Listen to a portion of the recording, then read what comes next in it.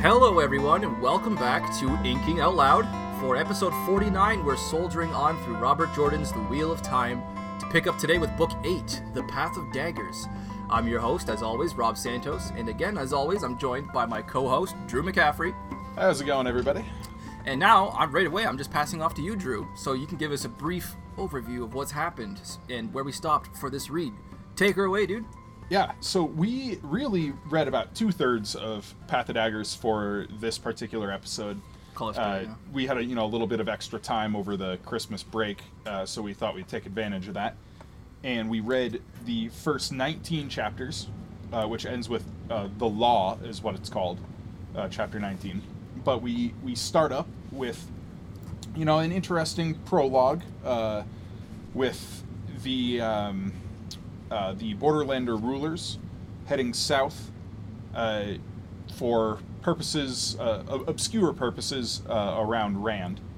And it moves from there to Varen, one of my favorite scenes in in this book, where we see Varen kind of operating a little underhandedly and how she's sort of cobbled together this compulsion weave, and she's using it to manipulate the captured Tower Aes Sedai after Dumai's Wells.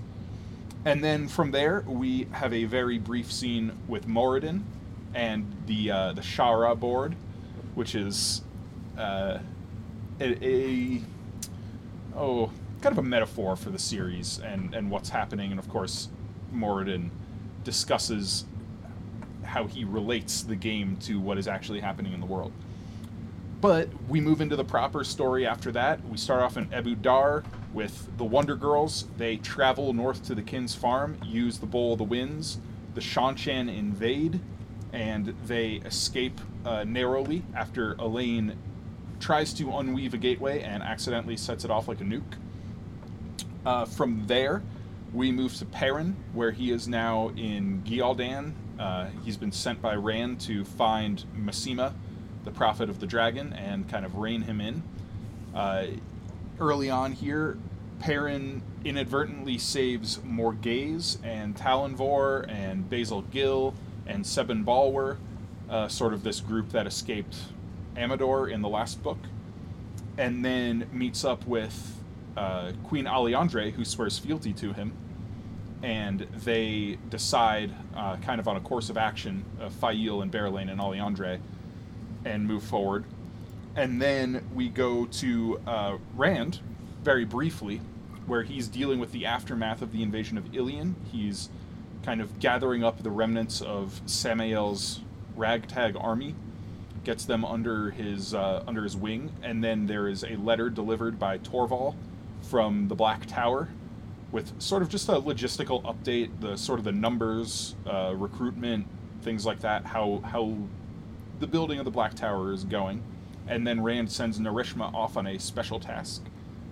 And then we go straight to Egwene, which is where we spend the rest of this portion, where she is maneuvering and politicking with the Aes Sedai and with the nobles, Pelavar and Luan and the Andorans, and then with Gareth Brine and Talmanes.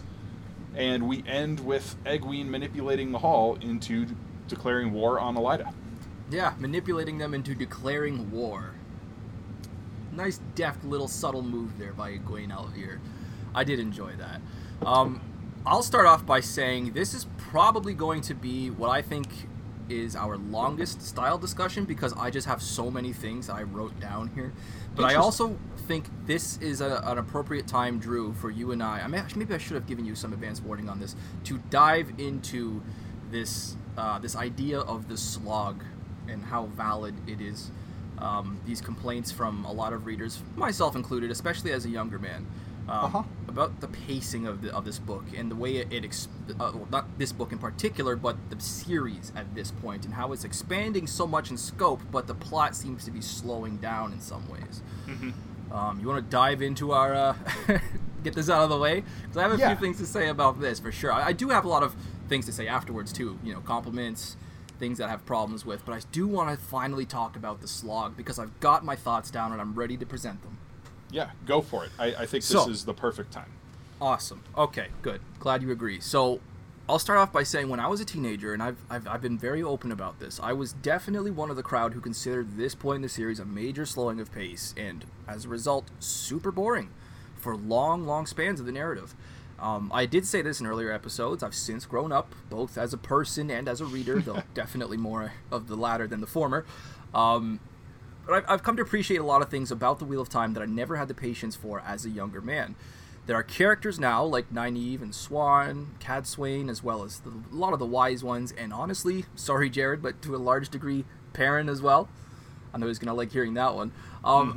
This time around that I genuinely enjoyed reading, where before I used to kind of just slog through, and eventually I started skipping through, and after that completely refusing to bother with on a lot of my first rereads. Did you find this point in the series slower at all, specifically as a younger man?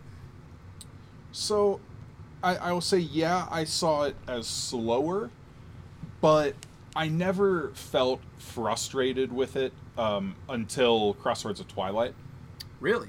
And that may be because when I picked the series up, everything up through Winter's Heart had already been published. So Crossroads of Twilight was the first book I had to wait for, and then had to, push my way through and realize, Right. well, there wasn't a whole lot that happened in that. For me, that was Knife of Dreams, and it was But better. even then, with Path of Daggers, I've always enjoyed this book, and Winter's Heart, I always enjoyed that book. There are portions of it that I thought, crawled a little bit, but as a whole, as a concrete entity, I never felt like the slog was really present here, because there was enough other fun, exciting things going on in this book. Like, sure, some of these Perrin chapters at the beginning of this can get a little tedious, where, he's running around the camp talking to the Mayeeners, and then talking to the Wise Ones, and then talking to Alliandre, and, stuff like that can get a little boring, but at the same time, you're going straight from, like, the Wonder Girls using the Bowl of the Winds, and Elaine inadvertently setting off a one-power nuke on top of, like, an invading Shanshan, task force.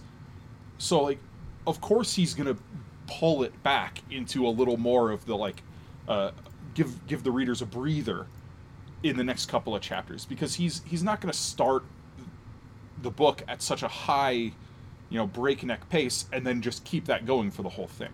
So, as I said, while there are stretches of like 4 or 5 chapters here where there's a lot of politicking, a lot of maneuvering and conversations where not a whole lot of substance happens, there's enough interspersed throughout it that I never got bored. The only part of this series I would say is like a real slog is not till book 10. Yeah, I suppose. I wasn't trying to classify this book as a whole part of the slog. I just mean there are parts in here. Like, the slog for me is this nebulous entity that's just, it includes a whole lot of plot lines that go absolutely nowhere. Or if they went somewhere, it wasn't somewhere impactful. So hold on, opening my notes here again. First off, I actually have a small retort to what you said there. You did say, and you'd make a good point, that a lot of other fun things are happening as the slog is going along, as a lot of these narrative timelines are slowing down.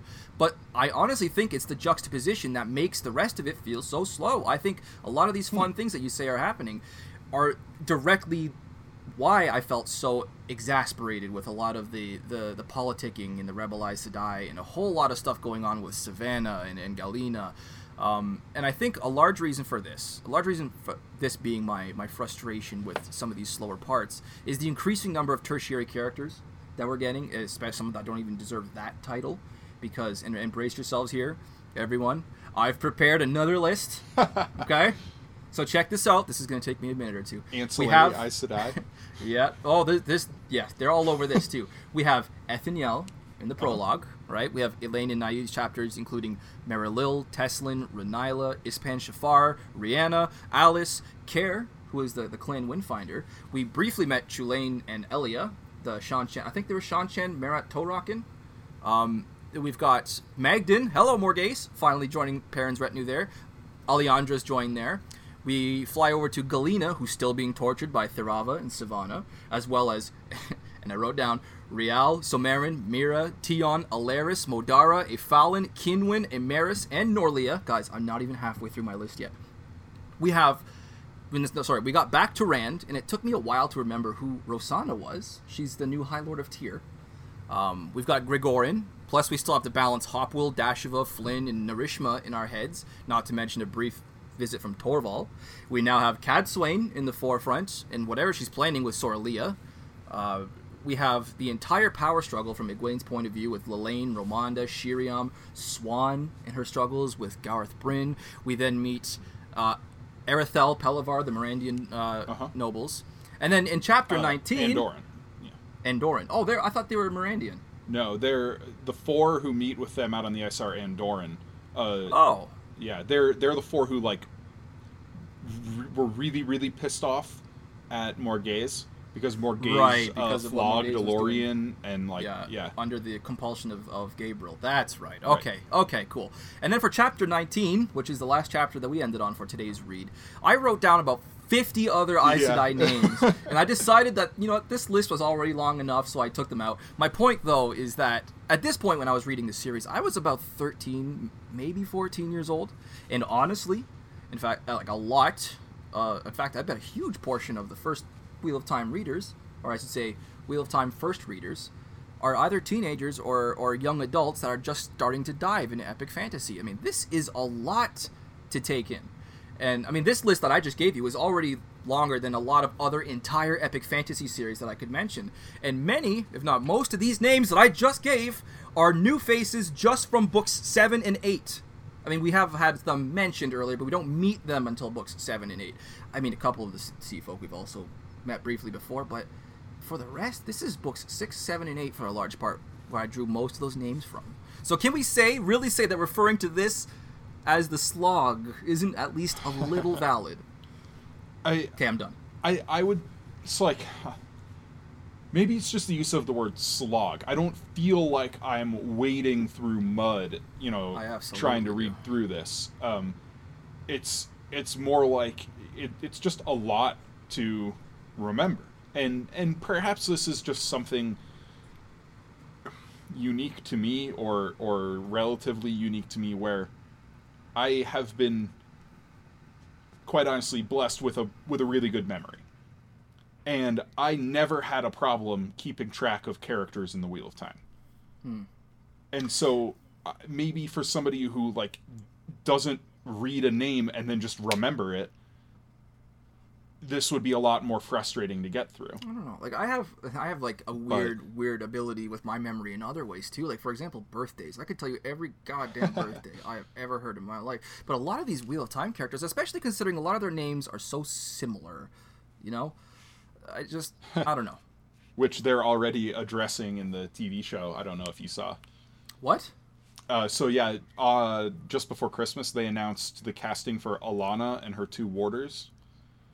Okay. And her warders in the books are Ivan and Owain, and they renamed Owain to Maxime because probably, I'm assuming, they don't want people to get mixed up about Owain and Owen, Tom's nephew.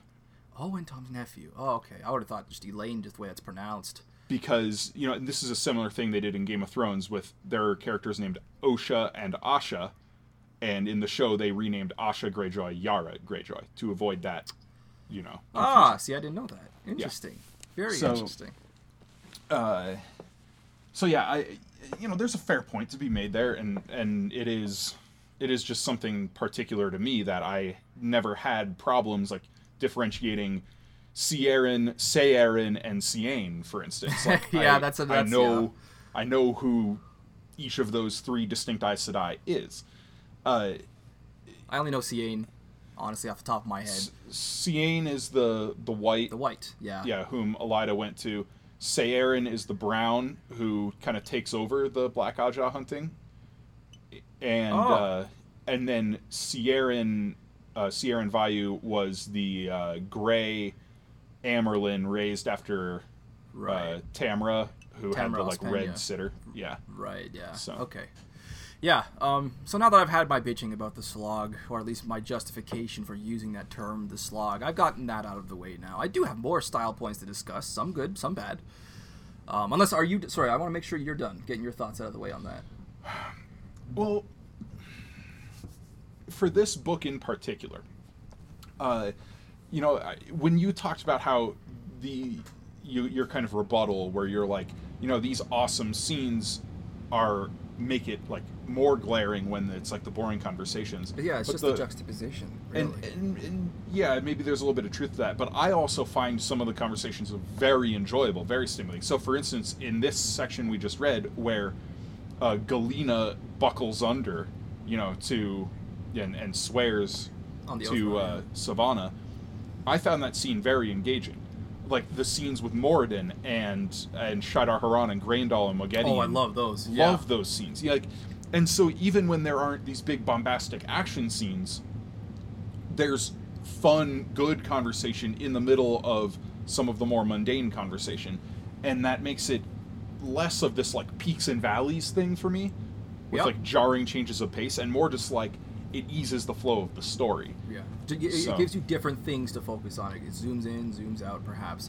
I mean, I do understand and acknowledge that I'm part of a minority here. That, a lot of people do have the patience. They start this book series old enough, wise enough, well-read enough. I don't know if you're in a minority. I don't know if you are. There are a lot of people who complain about these.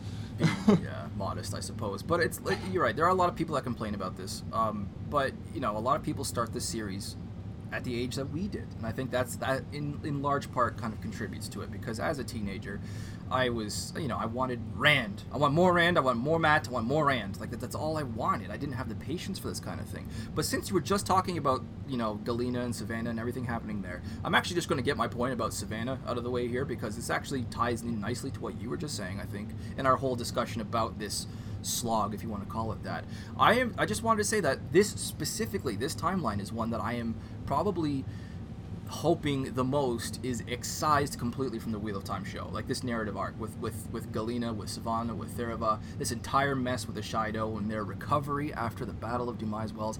I don't care about anyone in this plot line, nor do I even care about what they're doing, and that's the big distinction here.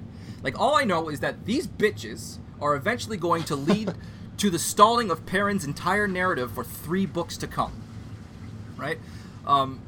Even during these chapters or single scenes where we see the meetings, as you just said, between the Forsaken. I mean, I clearly don't care about them or Shaidar Haran, but the threat they represent is interesting, as well as all these little nuggets of gold that we get about the One Power, about the Age of Legends. Yep. It makes these scenes, despite the fact that I don't care, or I'm not empathetic, I should say, about any of these characters, it still makes these scenes fascinating to me. Not so with Savannah or Galena's viewpoints. Like, there's nobody here in these scenes that is a threat to our main characters. Nobody here is interesting in their own right. Not only are they all powerless in the grand scheme of things, but they're also painfully ignorant about everything. I'm trying for the life of me. I just can't find anything redeeming at all about these brief scenes with the Shaido. Because it only seems to serve as a reminder that, yep, Sivana's still causing trouble. Yep, Galena's still paying for her crimes. Oh yeah, the Shaido, they're still wandering around and just causing headaches for everyone. No real impact to come. I'm so over it, and what really gets me is that I've read the rest of the series, and I know we've just barely started. Yeah. So. Yeah. I mean, those are valid points. Those are definitely valid points to make. I don't see it quite the same way as you do, but sure. I don't wholly disagree with you. That's why we have discussion. Bringing it back to the show idea, I really do think they could completely cut the whole Shaido Fail capture plotline and have very little impact on the main thrust of the story. It's true. So. That just leads to another question: what do they do with Perrin for 3 seasons then? I don't know if they have to. Yeah, just maybe expand something with the White Cloaks, but I think a lot of things are going to be trimmed down. So yeah, I should hope. But outside of the slog, what other style things did you have? So let's see here. I wanted to ask you about our opening scene and the fact that we finally got our first big in-depth look at what the Borderlanders have been up to. A lot of answers here we finally had. We've got more questions now, but we get to see that despite their like suspicious kind of absence from the last few books as a whole, obviously we've had individuals, they haven't really been sitting on their asses. So I wanted to ask you, how did you feel about that opening scene with Ethaniel? I love it. You love it. I think this is one of the best like prologues in the whole series. For one thing, it's very brief. He doesn't get totally lost in catching us up on all of these minor happenings around the world. He focuses on two important ones, and then gives us like two and a half pages with Moradin. But Ethaniel in particular, I love the ceremony. I love the formality of the Borderlanders, and this like strained familiarity where they, Ethaniel talks about how much intermarrying there is, where she's got like her like second daughter's married to King Paeter's favorite grandson, and and all this stuff, and yet even though there's this familial connection, there's still so much distrust and there's so much tension among them until they reach the point where they're like, look, this is what we have to do. And then, of course, at the end of that scene, we get Tenobia, who is endlessly entertaining. I would not get along with her in person, I'm sure, but she's fun to read about because she's so ridiculous. And I always appreciate, seeing, like, Agelmar again. This is the first time we've seen Agelmar since The Great Hunt. And he was always a boss, so... Yeah, he's pretty cool. Yeah. I like the scene as well. I was, I'll keep hammering this point. As a teenager, I didn't care for it. But Really? Now that I've grown enough as a reader, well, put some context here. At this point, like I said earlier, I was about 13, 14. The biggest series I'd finished at this point was Harry Potter. No, Harry Potter wasn't even done yet. No, it wasn't, yeah.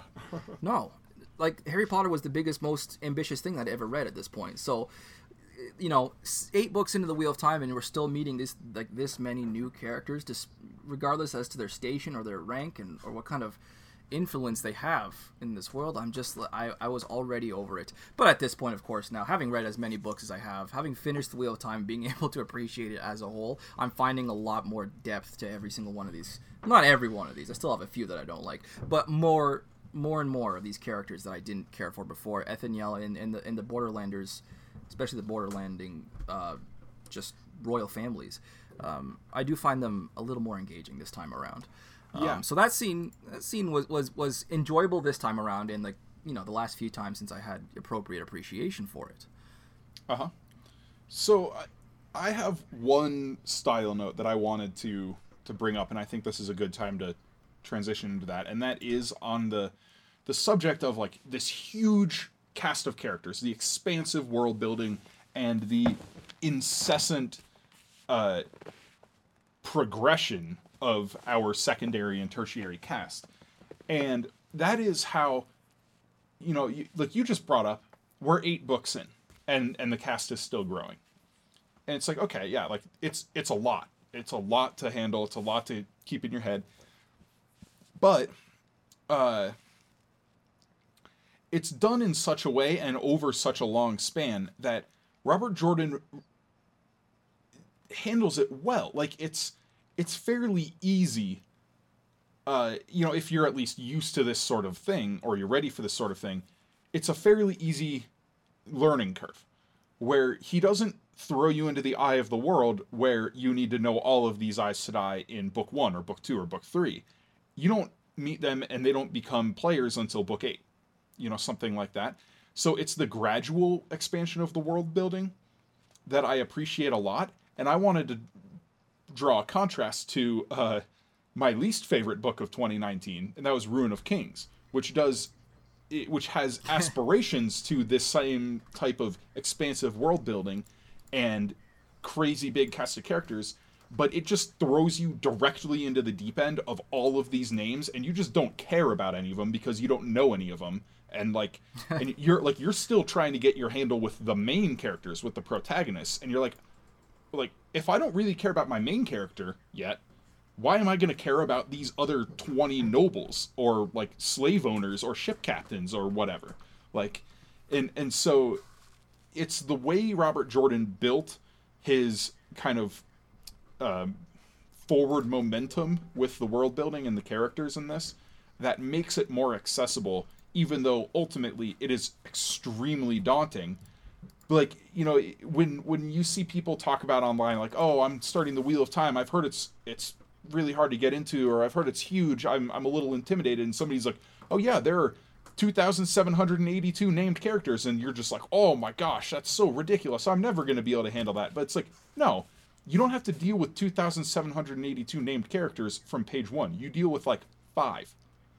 You know? Yeah, book 2 adds like 25, book 3 adds like 50, and it goes up exponentially. By the time you get to book 8, it's adding like 250 names. It's like, holy crap. But so you can get used to how Robert Jordan works and how he introduces characters, and you can sort of cheat a little bit where he's established these conventions and predictability in personalities, where with things like the Oddjaws, you're meeting like some Greens, you can expect them to have a certain type of personality, and he doesn't need to spend a whole lot of time describing what Morel is like, because you already know what Greens are like before that. Or you don't need to spend 5 pages talking about Ramonda's personality as a healer, because you know what yellows are. You can spend the time on what's important about Ramonda, which is like her ambition, you know. And so it's just, I think this is a really good example of how to properly build a huge series. You do it gradually, you do it smoothly, and you give your readers a chance to get dug in before you throw all of this ridiculousness at them, because otherwise it's just going to turn them off.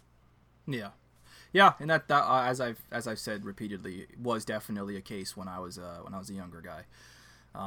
I love how we're almost half an hour into the episode. We're still on our style discussion, and I'm not even done my style discussion here. But all of my points from here on out are just very brief. Okay. I wanted to say we have some more of the creep factor right out of the gate. You know, making sure that we understand the darker tone that this book is going to take. Which, you know, it's not a huge surprise seeing the last couple novels and how they've gone. But that image there that I have of the Golem watching the party leave the city of Abu Dar, spotted as just this little figure atop the spire, clearly gazing down at them. Yep. Ugh, so creepy. And then we have another scene, of course, very briefly, with the Golem finding a nice warm meal, right? Yep. We get Moradin. Yep. Yeah. Moradin watching the party from afar. He's clearly on to what they're doing and what they're about to do, and he's furious and trying to stop them. I thought that was pretty cool. But I also wanted to give another nod to Jordan in just the way that he is so blasé at this point with these incredible similes that he keeps adding. You know, after the Bowl of the Winds is finally used, Nynaeve has this epic metaphor where she says, I feel like a kitchen sieve that's just had the whole mill poured through it. Yep. That's one right there that, like obviously not spoiling anything, but David from the Reckoners would just be like, that's a really good one, right? Yeah.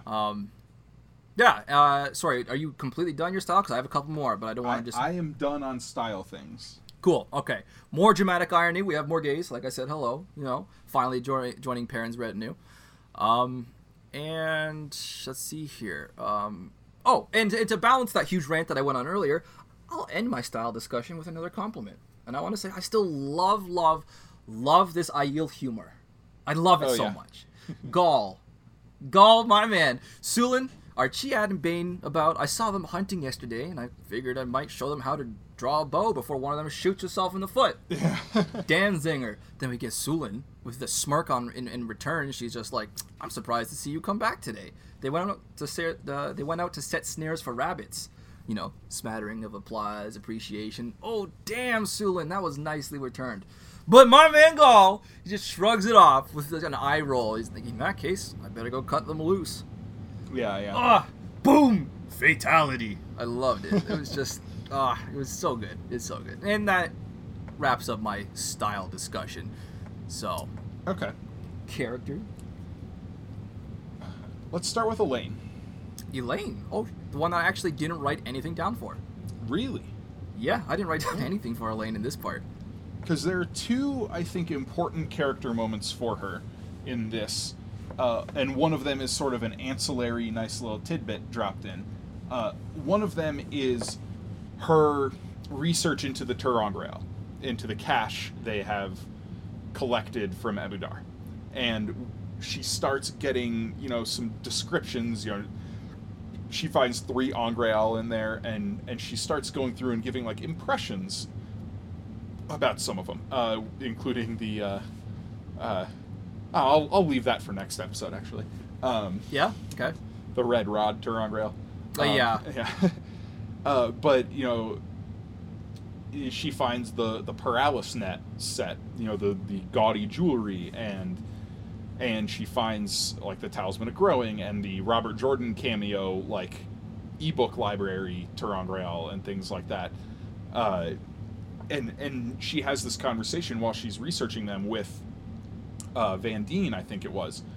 And she warns Elaine, she's like, this isn't very smart, what you're doing. You could burn yourself out or kill yourself or kill us. And Elaine's like, I'm being careful, I know what I'm doing. And she's like, Martine Janata knew what she was doing too. And we found her burned out on the floor of her bedroom, and she had no idea what happened. She didn't remember anything from the past week, and didn't know what Ter'angreal she was studying, and, like, all of this stuff. And so this is, I think, the first sign of the overweening recklessness Elaine is going to be demonstrating in the next couple of books, where she has an impetuous tendency to just do something because she's supremely confident in herself, whether that confidence is justified or not. We're going to see this happen in Winter's Heart. We're going to see it happen in Knife of Dreams. We're going to see it happen in Towers of Midnight. Like, there's all this stuff that she does that she basically gets lucky in, and that she doesn't think through. And this is the first time that we see one of these, like, really kind of higher stakes instances of it. She's not as ridiculous in the earlier books as she's going to get from here till the end of the series. I have one more thing to talk about with Elaine. Oh! Actually, sorry, I totally forgot something I thought of while you were talking about that. I just need you to back up really quick, about 2 minutes there.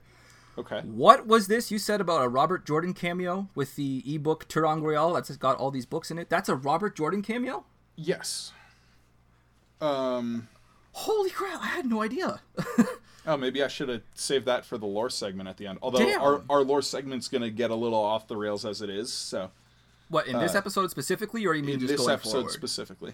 Whoa, nice. Okay.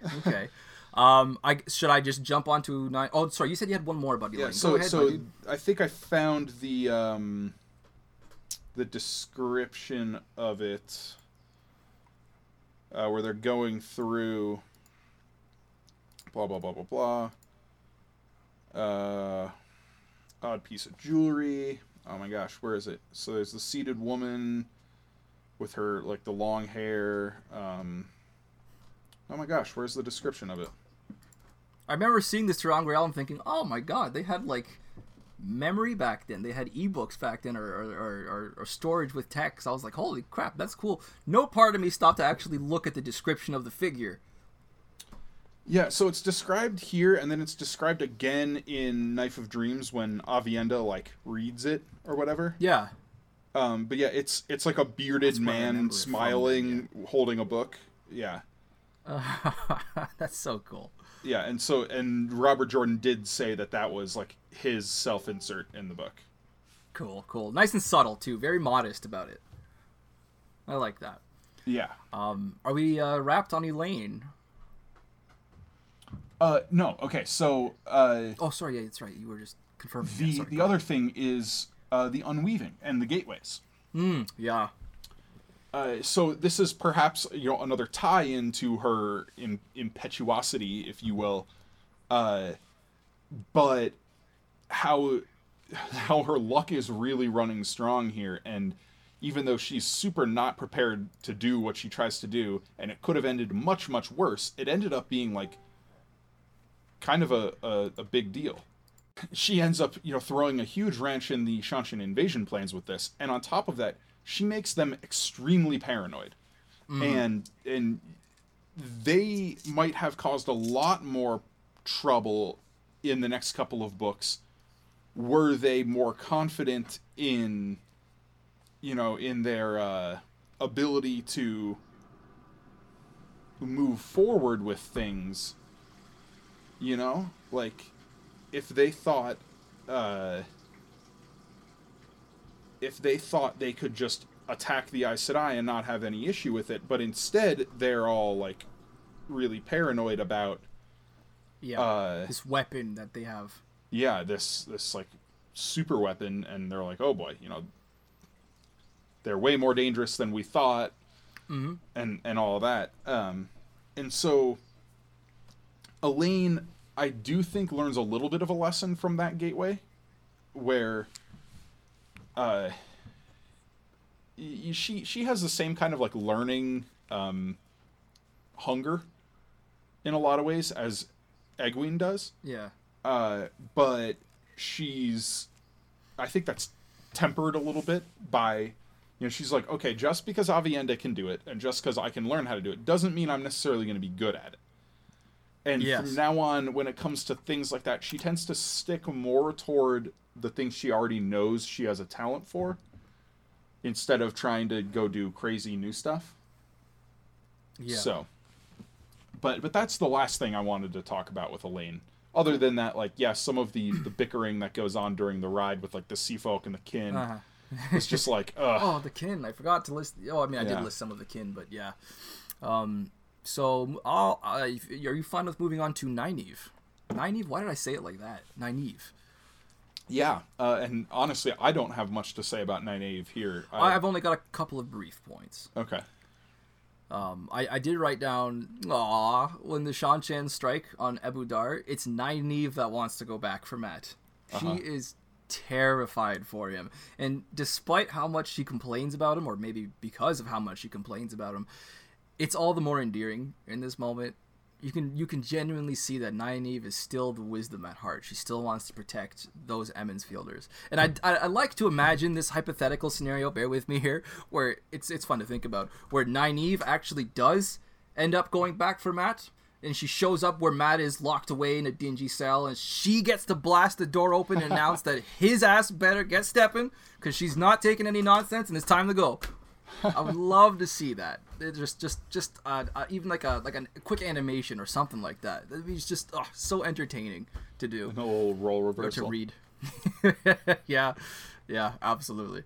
But on that right there is pretty much everything I had to say about Nynaeve. Okay, yeah. Let's move on to our big hitters. Let's move to Perrin, because we do have a reasonable chunk of Perrin in this book. We do, yeah. Which is funny, because my memory of this book was always that he only had a couple of chapters, but he actually has like 7 or 8 chapters in this book, and there are not that many chapters in the book total. Like, this is the shortest Wheel of Time book. I should have brought that up in that opening segment, really? But this is the shortest Wheel of Time book. There are only 31 chapters in it. It's like a little under 675 pages in my mass market paperback. Yeah, it's significantly short. I mean, like, this is like half, I think, or like a little more than half the length of Oathbringer, for instance. Wow. Yeah. That's crazy to consider. Holy crap. Yeah, but so Perrin getting like 6 or 7 or 8 chapters in this is actually a significant chunk of the book, and maybe this is the reason I have a bit of a different perspective on this is because he doesn't have much of a character arc in this one.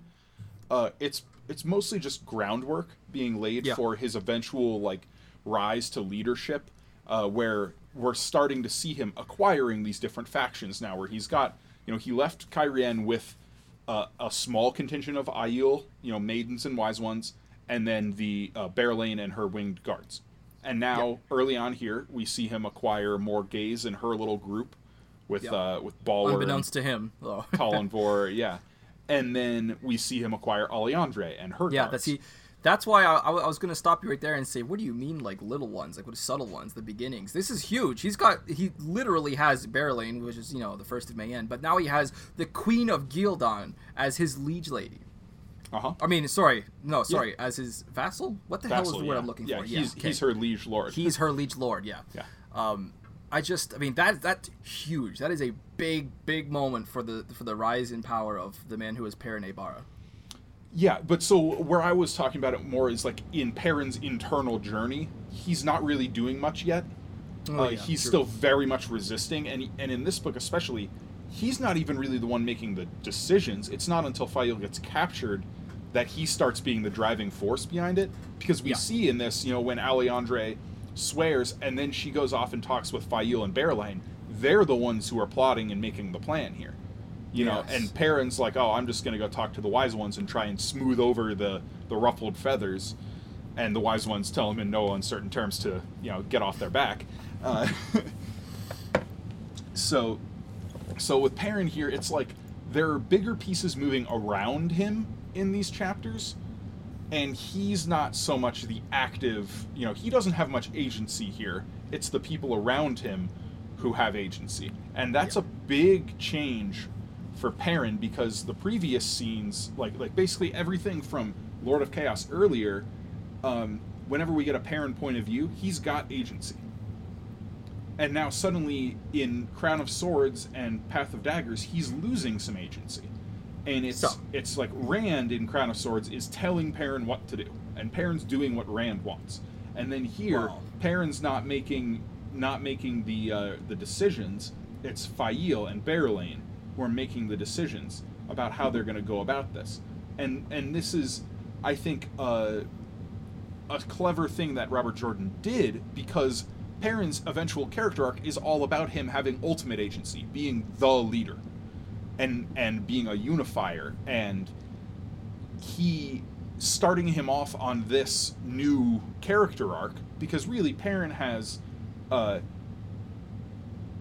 brand new character arc after Doom Eyes Wells. And it is this rise to power, rise to glory, rise to leadership kind of thing. And by starting him off, like rewinding the clock, setting him back at ground zero where he's got no agency, we can see him gradually rise through that arc to where he's the one making all the choices and being a true leader. Yeah. As far as Perrin goes, I will say Broski's internal dialogue, though, was getting pretty sassy.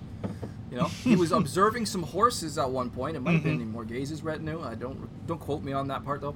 But he says to himself, and in his internal dialogue, a finer collection of buck knees, bowhawks, spavins, and swaybacks Perrin could not recall. I just wrote down, damn, Perrin, you just roasted those horses. Yeah. And as an amusing side note, when I tried actually writing that exact quote down, my phone autocorrected literally every single one of those into something else, which should tell you something about the eccentricity of Mr. Jordan's writing style, eh? Yeah, it is actually kind of funny to bring this back to style talk.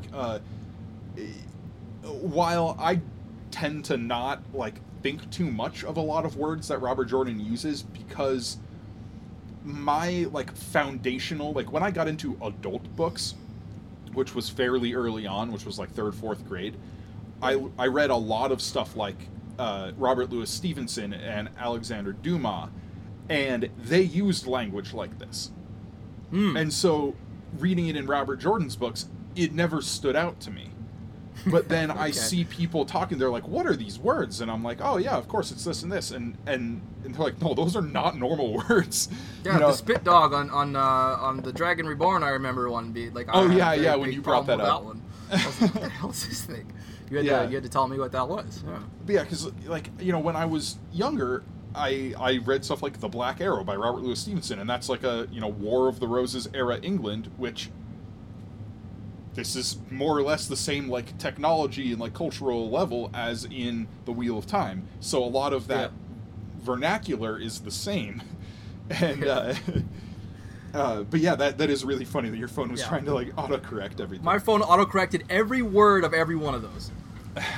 It took me like a minute and a half to get those 8 words down. It was the most frustrating thing. I was like, no. Yeah. Anyway. But so back to Perrin, and I Right. just wanted to end with my last point about him is that while I just went on this whole rant about how he had no agency, he's not the one making the decisions. His sequence of chapters, in this part of the book at least, ends with him making a decision and giving a command to hang the Dragonsworn. Yes. And this is the Yes. first time now where Perrin's like, I'm making this choice. I'm giving this order. Yeah. And I like how he yeah. retorted to that one guy. If I could tie that to you, you'd hang from the nearest tree. I was Yeah. Oh, God. Yeah. Hardcore Perrin Abar right there, ladies and gentlemen. Right. My last point about Perrin is how Jordan continues to play. Again, this is a style point. I have so many style points. Wait till we get to Rand. I have a couple more there too. Only the way 2 chapters? Yeah. The way that Jordan continues to play with dramatic irony on the part of Morghese in this sequence, particularly where she missed pouring the cup and then she cursed to herself. Yeah. So that only Perrin could hear. And I wrote down, I guess we can see exactly where Elaine gets it. Right. Yeah. Right? I thought that was very like cushy moment, because it's like, yeah, mother daughter, they are very, very similar. I did enjoy that little bit of irony Nice. that I Jordan like threw that in there. parallel that you drew there. I like that. Yeah. Now that wraps up my points about Perrin. I still have Rand and Egwene and Cadsuane to get out of the way. Who should we move on to next? Well, let's do Cadsuane first, Okay. because she's only in like 1 chapter, so... Right. Yeah. And me being the big Cadsuane fanboy, I still have almost that many words myself just to say about her. Okay. So I should start off by saying most everything I have to say about Cadsuane at this point centers around this conversation and this new scheme that she has with Sorilea. Because as a teenager, this scene marked, honestly for me personally, a huge turning point in the series because of how much it gave me to reconsider.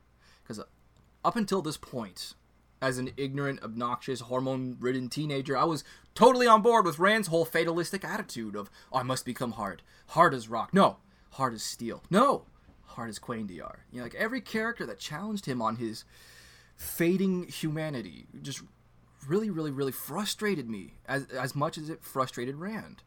But Cadsuane, and this is why I love this character, she was the first character to explain it in a specific way, making me actually reconsider what I was hoping for. Nobody can deny that Dark Rand is an epic, badass son of a bitch. But I can't really argue... and I say that can't really be rivaled in anywhere else in epic fantasy, at least on the level of Rand al'Thor. But when she said to Sorilea, Cadsuane, if he goes to Tarmangaden as he is, even his victory may be as dark as his defeat. This is another one of those lines, Drew, where I remember exactly where I was when I read it. I was on the top bunk of the bunk bed my brother and I used to share. Like, I'm telling you, I had a blue rocket blanket, the white tile floor. I could smell the cinnamon spice in the air like that. I remember this moment when Cadsuane blew my mind. I remember it. But it wasn't until this read-through that I realized the importance of this coalition she has with Sorilea. Like, these are apparently, from the way Jordan describes them, the 2 most formidable women in this entire series, to use their word. Joining together in a common struggle against Rand. But, for the first time, it felt like it might actually be for his own good. To teach the Dragon Reborn laughter and tears. What do you think, dude? Cadsuane? Yeah, so... this scene is very interesting, and it does give you a different perspective on Cadsuane, because everything she does, or most of the things she does in A Crown of Swords, are pretty straightforward, like Aes Sedai things. You know, she acts towards Rand the way every other Aes Sedai acts towards Rand, where she's like, you're important, so you need to stay alive, but you're going to do things my way, and I'm going to be mysterious about it, and I'm going to just be like, well, of course I'm right, because I'm an Aes Sedai. And then it's in this scene where we see her kind of distance herself from the usual methods of the White Tower, and her willingness to work as equals with Sorilea, to kind of come together on equal footing, which is not something we've seen from all these other Aes Sedai interacting with the Wise Ones, where there's a huge power imbalance one way or the other. Either these Aes Sedai are beaten down and are being treated like servants, or the Aes Sedai are haughty and see them as wilders, you know? And so it's Cadsuane recognizing a peer in Sorilea and being willing to step outside of her comfort zone to achieve a goal. Yeah. So I appreciated that. Especially for somebody with the stature of Cadsuane, somebody with the reputation of Cadsuane, being willing to make that overture and to approach Sorilea, not approach Sorilea, because I suppose Sorilea approached her, but to accept her as an equal, united in a common struggle, that is a huge, huge, huge deal for both of these women. And my last point about Cadsuane, tying back really, really briefly, actually, to Rand, if you'll pay attention, because I just wrapped up my point previously, to teach the Dragon Reborn laughter and tears. If you'll notice, the very, very next scene we get has Rand, and he thinks to himself about how everybody's probably, thinking it might be him behind the drastic change in the weather now, and he's laughing to himself bitterly. I just thought that was a very, very deft narrative move there on Jordan's part. It was pretty cool. Yes. I like, and how he, there's this like weirdly unsettling scene where like the nobles come into the tent and he's laughing and they're all like, you know, and of course he's not laughing because he's like happy. He's laughing because he's going crazy and Lews Therin has returned. Yeah. And, there's so heebie-jeebies. Good juxtaposition of like laughter and tears can mean very different things. Mm-hmm. Yeah. So are we done with Cadsuane? Yes. Should we move on to Egwene or Rand? Well, let's stick with Rand since we're already kind of talking about him cool.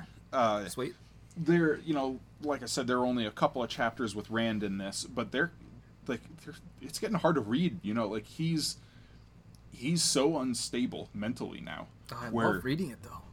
Oh yeah, it's like it's hard to read, but it's like really compelling, Yeah. But it's kind of combined now with the dreary setting, where the snow is starting to come down and like it's the dirty encampment and the dirty men hiding out in like the bushes and it's a very gritty kind of scene that we're navigating while we're in this really gritty mental landscape of Rand's. And it makes for a pretty grim couple of chapters here. And then, of course, Rand's antagonism surfaces when Torval shows up. And, because that guy's a jerk and Rand doesn't like him to begin with. And then he's got all this news from the Black Tower and he's being really contentious about it. And being contentious about the Saladar Aes Sedai and their army, and Rand's like, oh no, they're going to Caemlyn, don't worry about them. And he's like, oh well, I mean, it just looks like they're going to the Black Tower. He's like, no, if any of you touch that army, I will personally kill you. And like, and it's, and going back to your points about dramatic irony, this entire scene is dramatic irony because Rand is thinking like, I know what's going on here, Torval doesn't. But really, Rand doesn't know because they're not going to Caemlyn either. Yeah. Like, they're going to Tar Valon.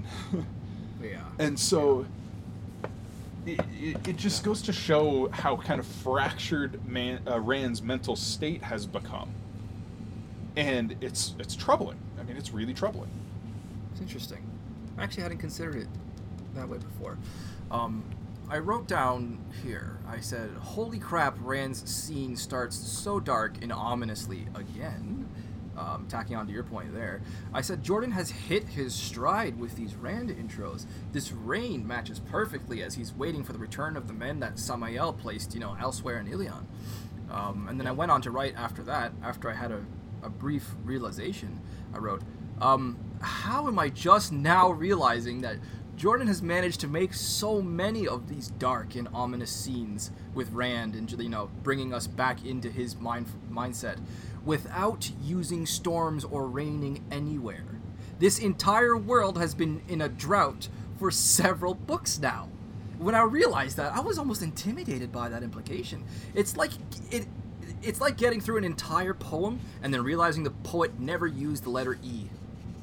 It's like rain and thunder and lightning, all these atmospheric add-ons, this kind of stormy weather in general. It's a great source of setting a scene, but or just like, you know, instill like tension, you know. But Jordan has literally held this world still for months, years in his part, because he was writing through it, and he still managed to give us all of these incredibly dark and ominous scenes without needing to utilize this whole rain, dark clouds, thunder, lightning kind of setting that we really haven't seen since the Dragon Reborn, I think, when they were in Tyr and they were hunting down Belal. Or was it... No, it was Samael. They were still in Ilion at that point when it was raining and the Dark Hounds attacked. Well, yeah, and then there's a scene with Matt in Tyr when he's looking for Komar. And Tom gets sick. Yeah. I mean, we got some rain at the end of the Shadow Rising, but that's not even remotely the same thing. It's Rand causing a miracle to get the attention of the rampaging Aiel at Al-Kirdal. Yeah. So I realized that when I was writing that down, and I went, wow, I have to mention that. I probably should have mentioned that in my style discussion too, but we already had so much to talk about style-wise today that I had to add it to Rand's character. Yep. No. Also, he's made his biggest announcement yet. Though he hasn't proclaimed it yet, he tells the Ashaman that he's going to cleanse the taint on Saidin. Yes, he does. Yeah, and as an aside, their reactions were kind of chilling, I think, from, you know, Dashiva's nonchalance to, I think it was Hopwill, his eyes just shining with sudden hope, and to think that he already has that much faith in Rand, and not as a person, but as a figure, chilling. And then because of that, badass. Sorry, go ahead. No, so I just wanted to tack on briefly this group of Ashaman with Rand, right? We have Dashiva, and then, you know, we've got Eben Hopwell and Jahar Narishma and Fedwin Moore and Jonan Adley. Fedwin Moore, I forgot about Adley. I forgot. Where's Damer Flynn at this point? Is he still in Kyrian? I believe he's still in Kyrian. Oh, okay. I mentioned him. He's doing his thing with Samitsu, right? Oh yeah, that's right. She's offering to do anything, even bear his children, as long as she shows him, or he shows her what she did to heal Rand. Damn it. Yeah, no. In fact, he's definitely in Kyrian because it is right about now that he heals Ergain and the other two Tower sisters of being severed. But yeah. There's definitely some big stuff here, and we also get numbers from the Black Tower. We get, I believe it was 29 Ashaman, 122 dedicated, and 297 soldiers. Yeah, many soldiers. And but so really the total number is like just shy of 450, and in Taim's note, he said another thing that, like, he said, you know, I found the note here. Yeah, I have the honor to report that 29 Ashaman, 97 dedicated, and 322 soldiers are now enrolled at the Black Tower. And then he said, I now have as many as 50 recruiting parties in the field at any time, with the result that 3 or 4 men are added to the rolls almost every day. That was the most intimidating stat. The Black Tower will equal the White, as I said it would. In a year, Tar Valon will tremble at our numbers. Yeah. And I also like this last little line where he says, I harvested that blackberry bush myself, a small bush and thorny, but a surprising number of berries for the size. And I found that interesting, and I was confused by this when, you know, reading it younger, because he calls it a small bush and thorny. For some reason, I had it in my mind that he was talking about the two rivers there. Because we soon see two Rivers men showing up at the Black Tower. Okay. And we know that Taim also personally went to the two Rivers. And it's because he calls the Blackberry Bush small. That confused me because, like, Tar Valon's the biggest city in Randland. I thought that would go to Caemlyn. No. So there's... By population or landmass? Oh, I guess it doesn't really fucking matter. Population. Like, Tar Valon... First F-bomb this episode. Tar Valon is like 750,000, I think, and Caemlyn's like 600,000. Robert Jordan gave a... It's probably in the companion. No, it was an interview database quote on Theoryland or maybe it was the other way around. It was maybe Tarvalon was 600,000 and Camelin was like 300,000. Yeah, no, that's what it was. Because like Tyr, Ilian, and Kyrian are all about 250,000. Camelin's like 300,000, and Tarvalon's like 500,000 or 600,000. Holy crap! But yeah, so like that's not a small bush. That's a huge discrepancy there. Yeah, in size, I mean, not in what. Yeah. Oh, also in what time you've been saying, you're right. That's not a very small bush, but with the context of what was currently being discussed in that note, I had no problem understanding, even as a kid, understanding what he was talking about. I think you were looking too deep there, bud. Yeah, I don't know, but I mean, this read, it's very obvious, you know, that it was that he's talking about Tarvalon. I was just confused by the fact that he called it small. Getting back around to Rand again, though, I'm going to wrap up my Rand points here. There's one thing left I have to say, and it's something I never understood. I want you to explain this to me, Drew, because I'm sure there's a reason. I'm sure I'm just kind of overreacting here. But I'm also sure that others have voiced the same concern, too, because I've seen it. But, okay, so we've got Dark Rand, or if you want to call him further darkening Rand at this point. He seems to be rapidly losing his trust in everyone and everything around him, you know, closest friends included in some cases. But, at some point, he decides, you know what I need right now? Kalendor. And you know who I should send to get it? I should just I could send travel to Tyr, but channeling is starting to make me nauseous. Better send Jahar fucking Narishma to go fetch it. Good boy. Mm-hmm. You know, what the hell? Yeah, okay, why not let a random bloody Ashaman, likely soon to be insane if not already starting to go insane, just go and take the prophesied weapon of the Lord of the Morning, capable of leveling cities at a single blow. Sounds totally safe, could not possibly go wrong in any way. What do you think?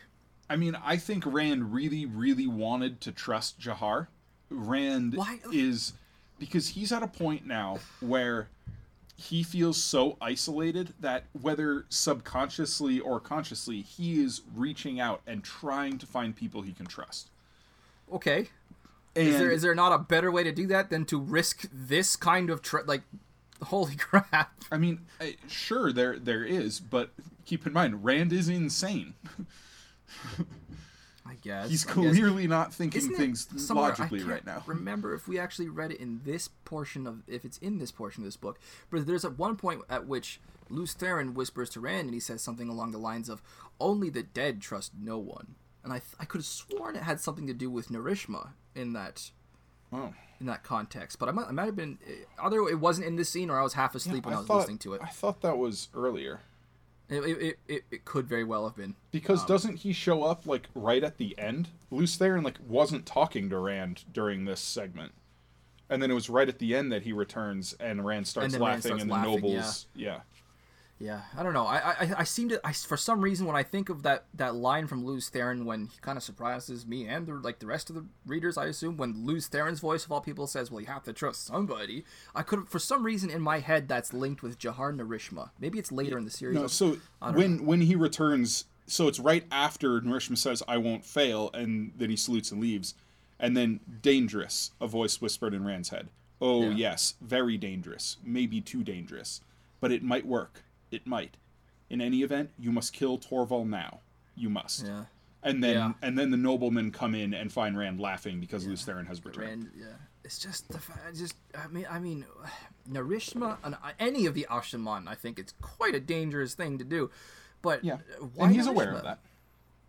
Why not just go channel and get him himself? This is something that can go so wrong. This could lead to hundreds of thousands or millions of deaths if the slightest thing goes wrong. And Rand's just like, I'll roll these dice. Yeah, well. When he could so easily, if he wanted to deal with a little bit of nausea, could so easily have just avoided that entire danger. Keep in mind, Rand also didn't tell Narishma everything he needed to know. What do you mean by that? We'll revisit this in the second half of this book, but... Okay. At least on the surface, Rand did not tell Narishma everything he needed to know about the wards on Kalendor. Oh, that's weird. Okay. So, was that intentional or not? I mean, it must have not been intentional since he wanted the sword. It's a great question, and that's something we'll have to discuss more after we get to that scene later on. Anyway, I'm done with my points about Rand. Okay. I am too. Let's go to Egwene. Yep. That's the last of the character discussion I have here, is Egwene. I only have 2 points, but, they're modest. They're medium-sized, I should say. Okay. Should I just get us started here? Yeah, yep. I guess I'll do. Egwene's chapters are a little surreal to me. I specifically, chose that word, surreal, at this point in the series, because she has achieved the Amyrlin seat, but she really hasn't started to consolidate her power among the rebel Aes Sedai yet.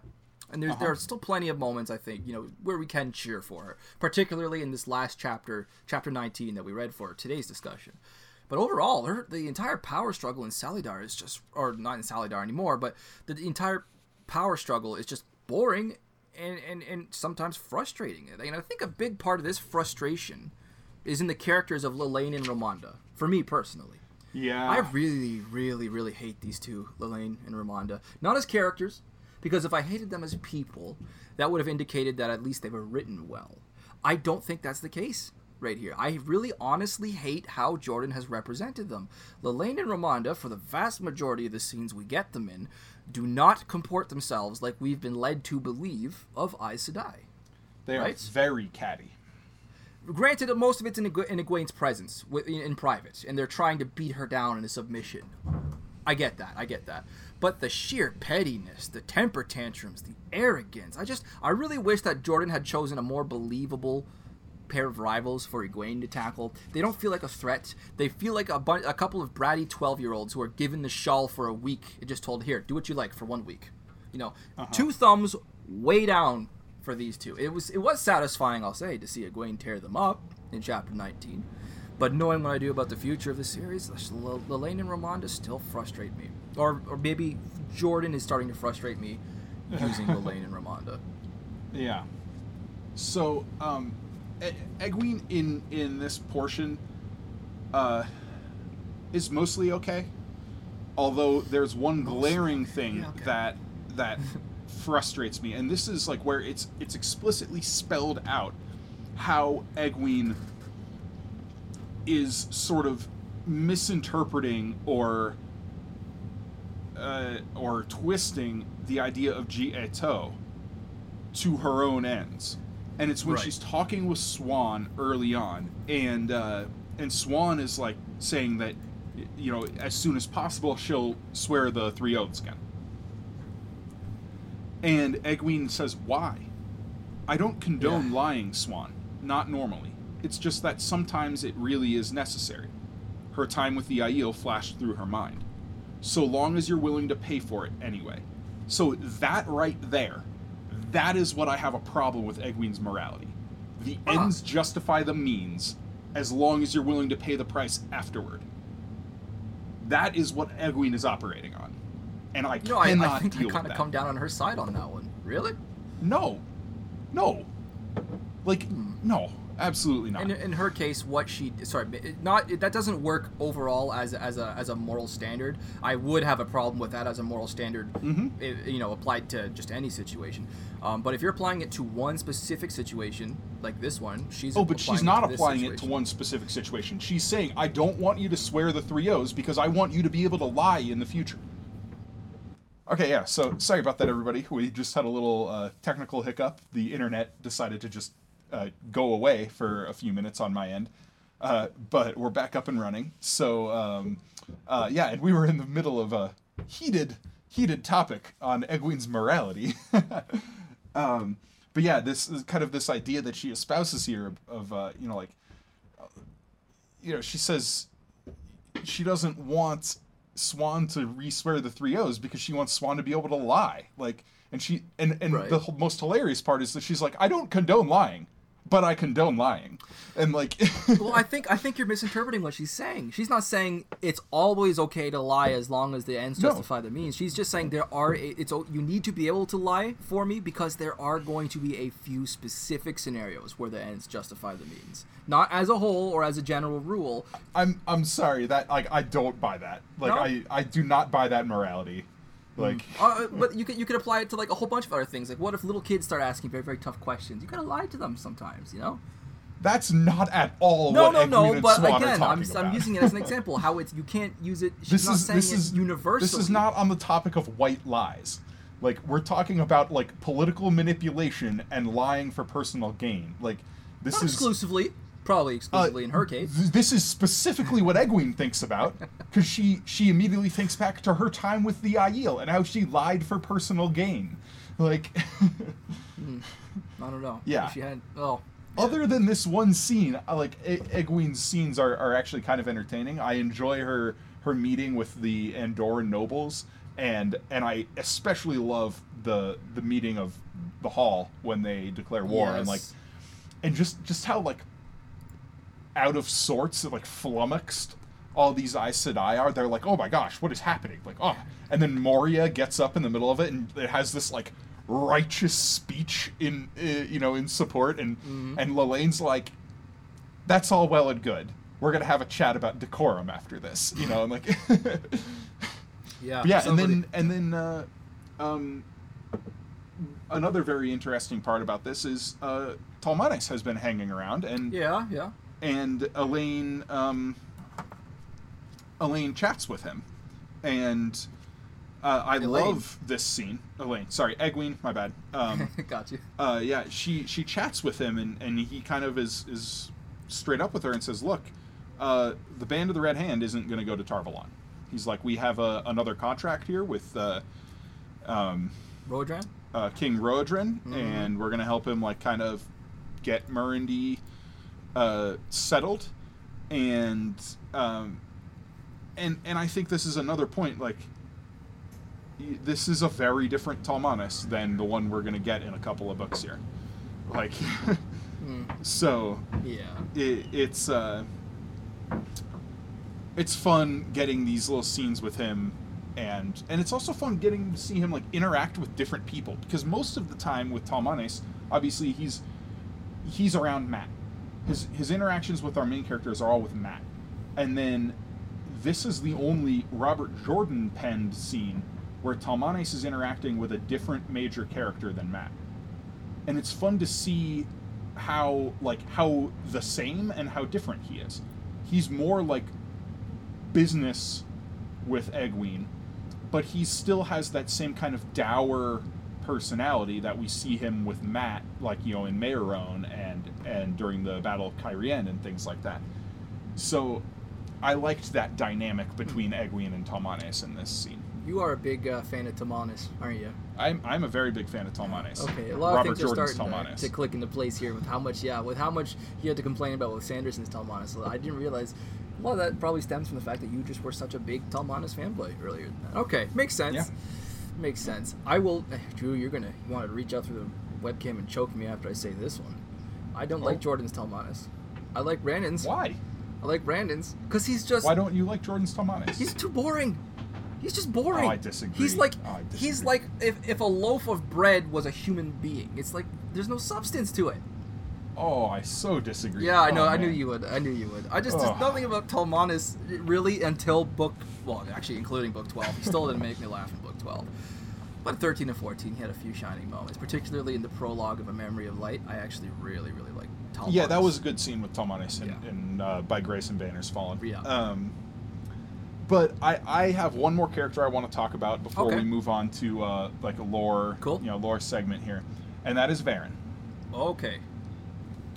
That is very much Varen. She just has this prologue scene, Yeah. but oh my gosh, is this a bombshell? We see her navigating the currents of the Wise Ones and Oh, the Maidens Christ. and the Tower It Aes just Sedai, happened again. and the fact that she has now sworn fealty to Rand, and she has to deal with It the just fallout happened of that, again. where she has lost Drew's the infant trust died. of other Aes Sedai because they're like, how could you? Like, You're you know, back. Oh, sorry. You were frozen there for like 15 seconds. I thought it happened again. Oh, jeez. Did I not freeze at all? No. Oh, I was saying Drew. So I must have frozen because you didn't hear me. Oh, okay. Oh. Woo! Sorry. Go. I didn't mean to interrupt you. I just thought we had to cancel and start again. Yeah, I love how she has to be so delicate in this scene to get what she wants out of everybody around her, out of the Wise Ones, out of the Maidens, out of the Tower Aes Sedai, and how she's, utilizing this compulsion weave. And we don't even really see, like, this is some really majestic writing on Robert Jordan's part, where he gives us so much detail in this scene without really giving us any detail.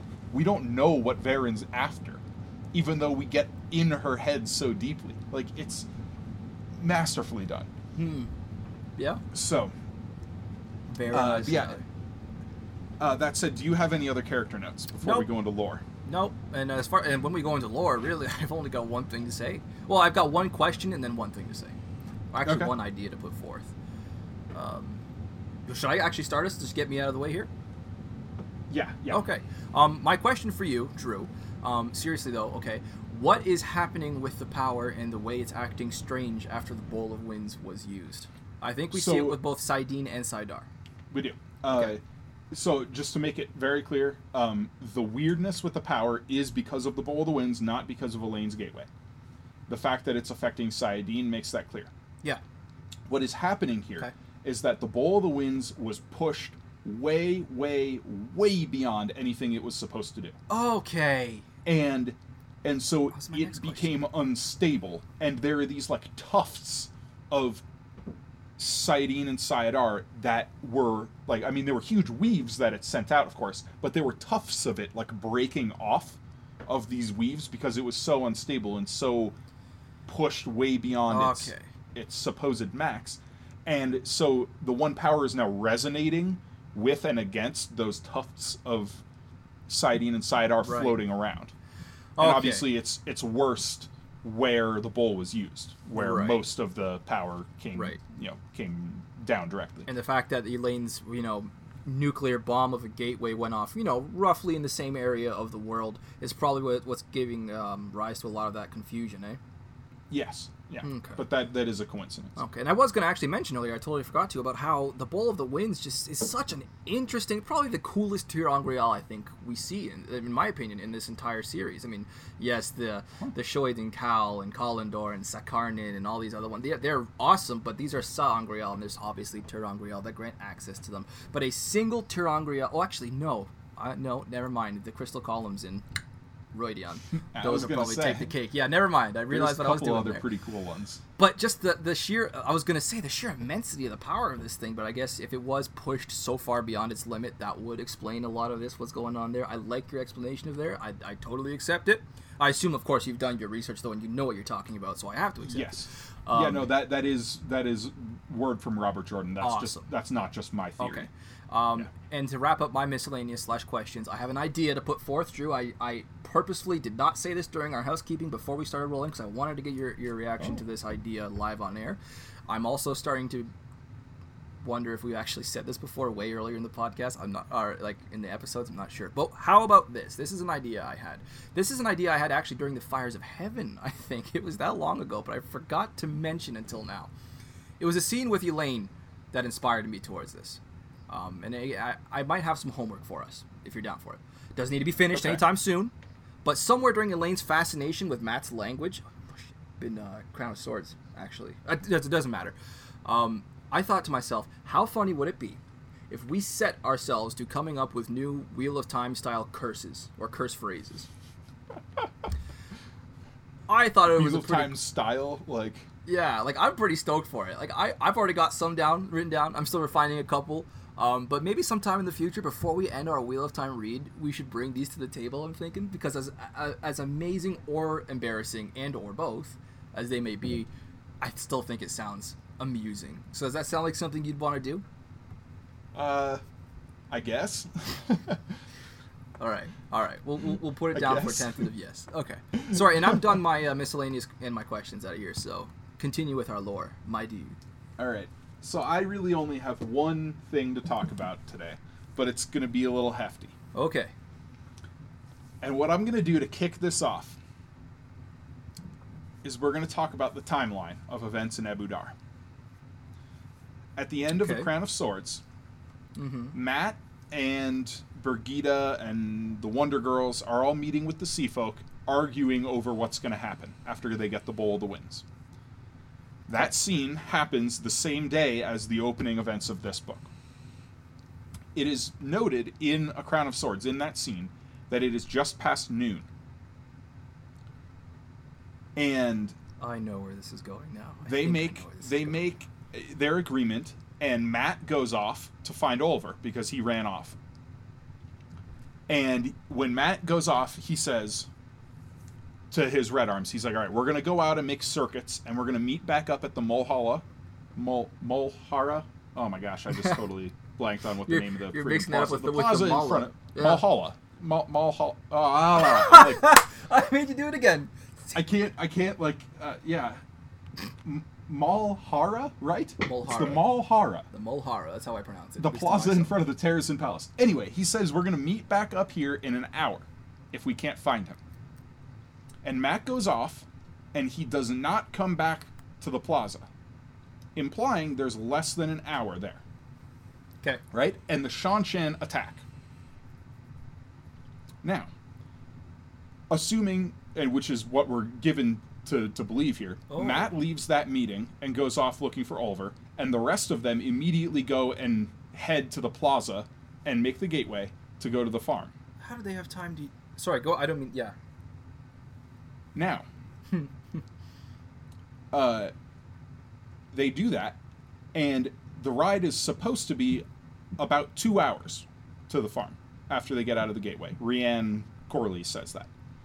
But over the course of the ride, there are some weird things where Elaine notes, she's like, the sun is in a weird spot. It seems like it should be lower. Like, and Rianne is like, wow, that seems like that took us way I less do than remember 2 hours. Well, she said Yeah. a bit shy, like she was she overestimated Yeah. the journey, but I didn't think it was by that much. I don't remember Elaine noting anything. And then about they the have position time of to the get sun. to the farm. Huh. Vandine and Adelius interrogate Ispin.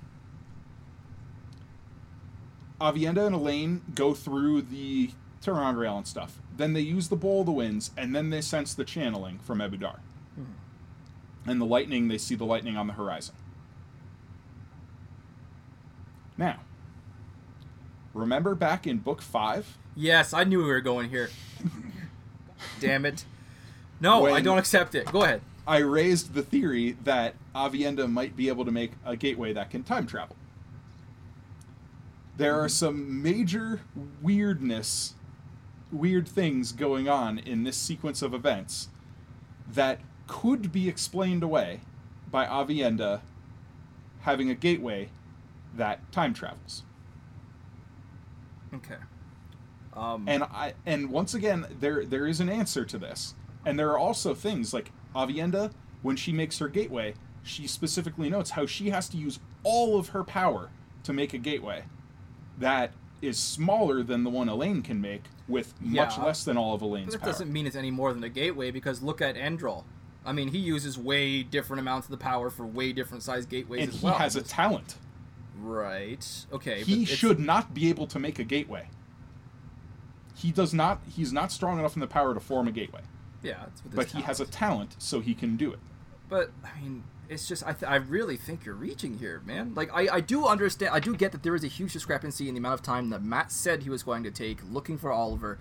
Oliver, Jesus. And the fact that the sun is in different points in the Well, sky than I it should see. be. I see that as Jordan setting up what's about to happen, reminding you, yes, the world is in a drought. There's something wrong with the world. The sun has been killing people, has been killing this world, and now the sun is about to be. I think he was just setting that scene for the reader to know, okay, this is going to happen now.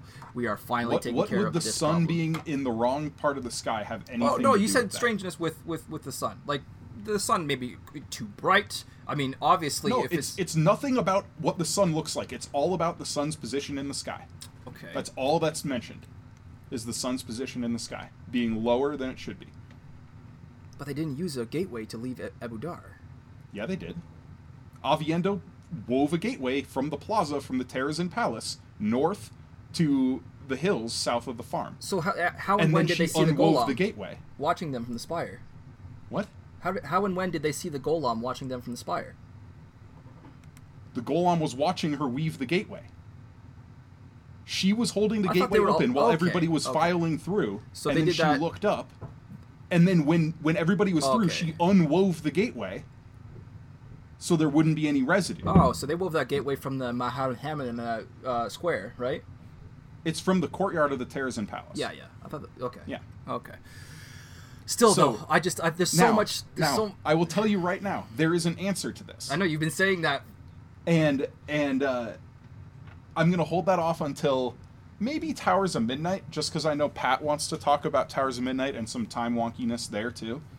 I But think a lot But of those yeah, there's an answer to this. I think a lot of those points could be explained with Jordan's use of the unreliable narrator, though. I mean, if Matt didn't find Oliver, like, maybe he didn't go back to the palace. I mean, I assume that he would have after that hour is done.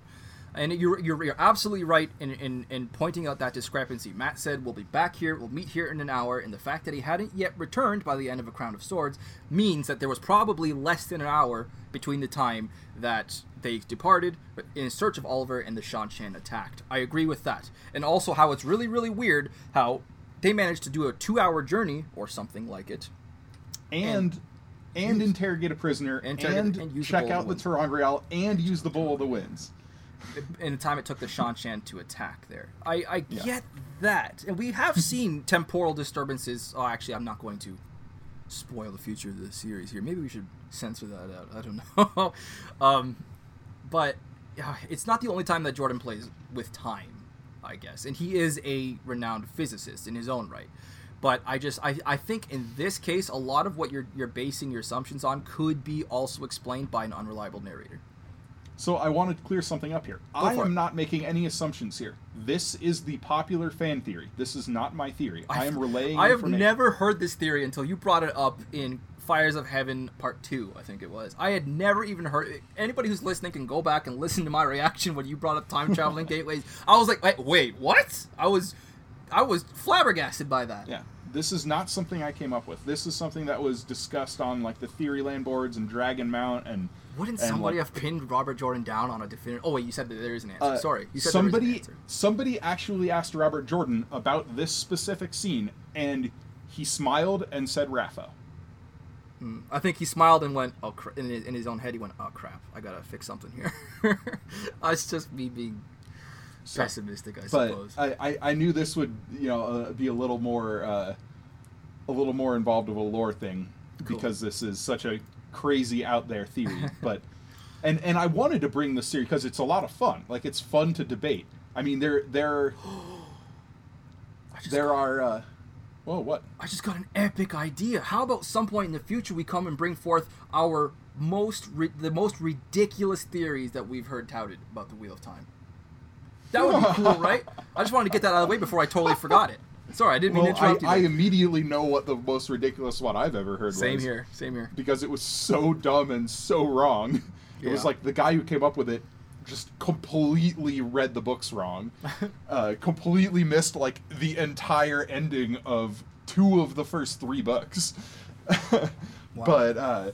But yeah, so that's something, if people want to hop on our post on Facebook and discuss away, I'll throw a little more oil onto that fire.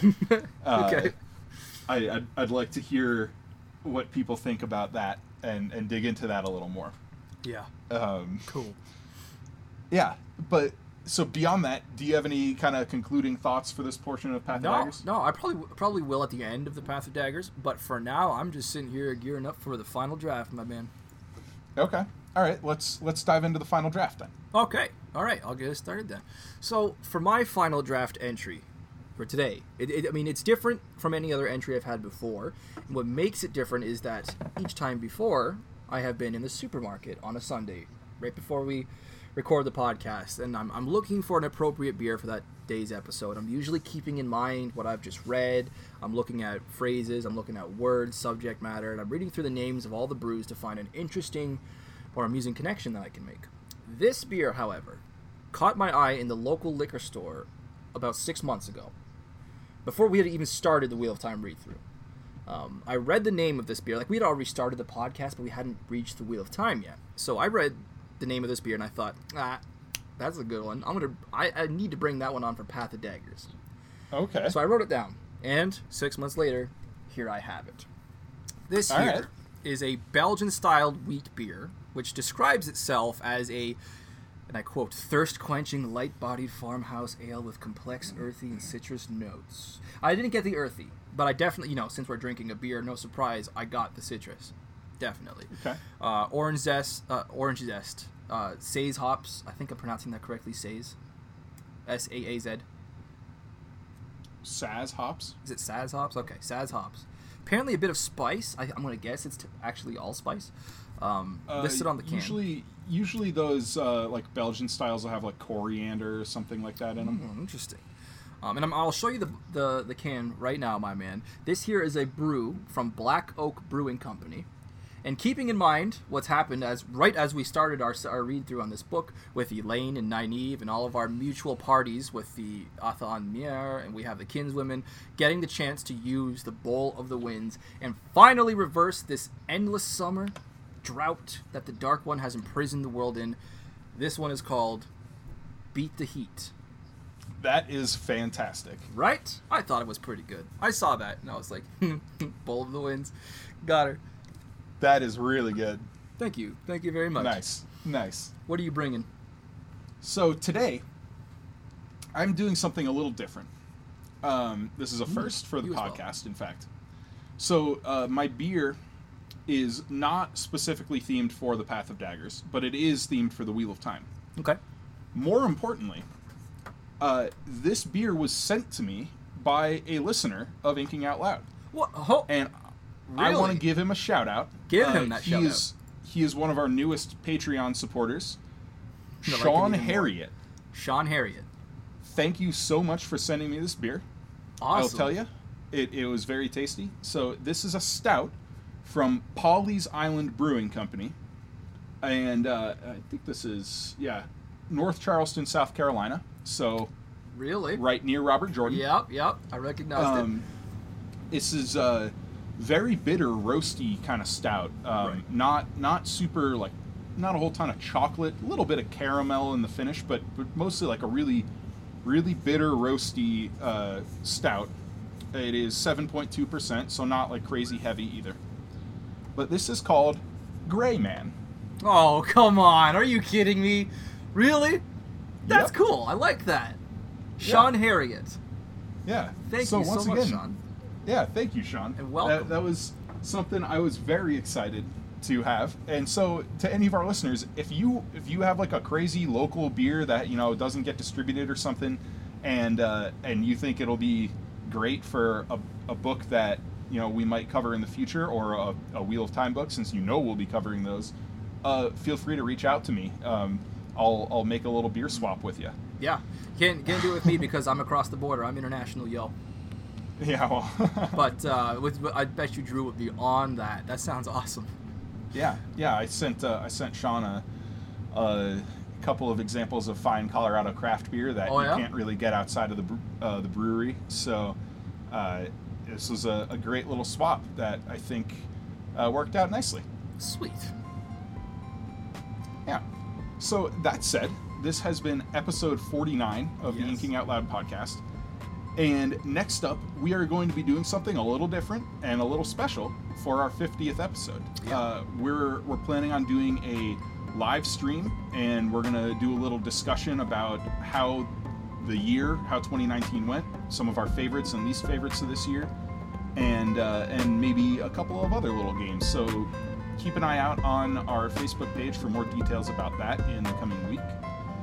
And in the meantime, check us out on Patreon, like that awesome guy Sean. Patreon.com/inkingoutloud. You can get access to our monthly newsletter, early access to episodes, access to some of our short episodes covering like novellas and short stories and miscellaneous topics like the Wheel of Time TV show. And as always, thank you for joining us. I am your host, Drew McCaffrey. And I'm Rob Santos, everyone. And we'll catch you next time.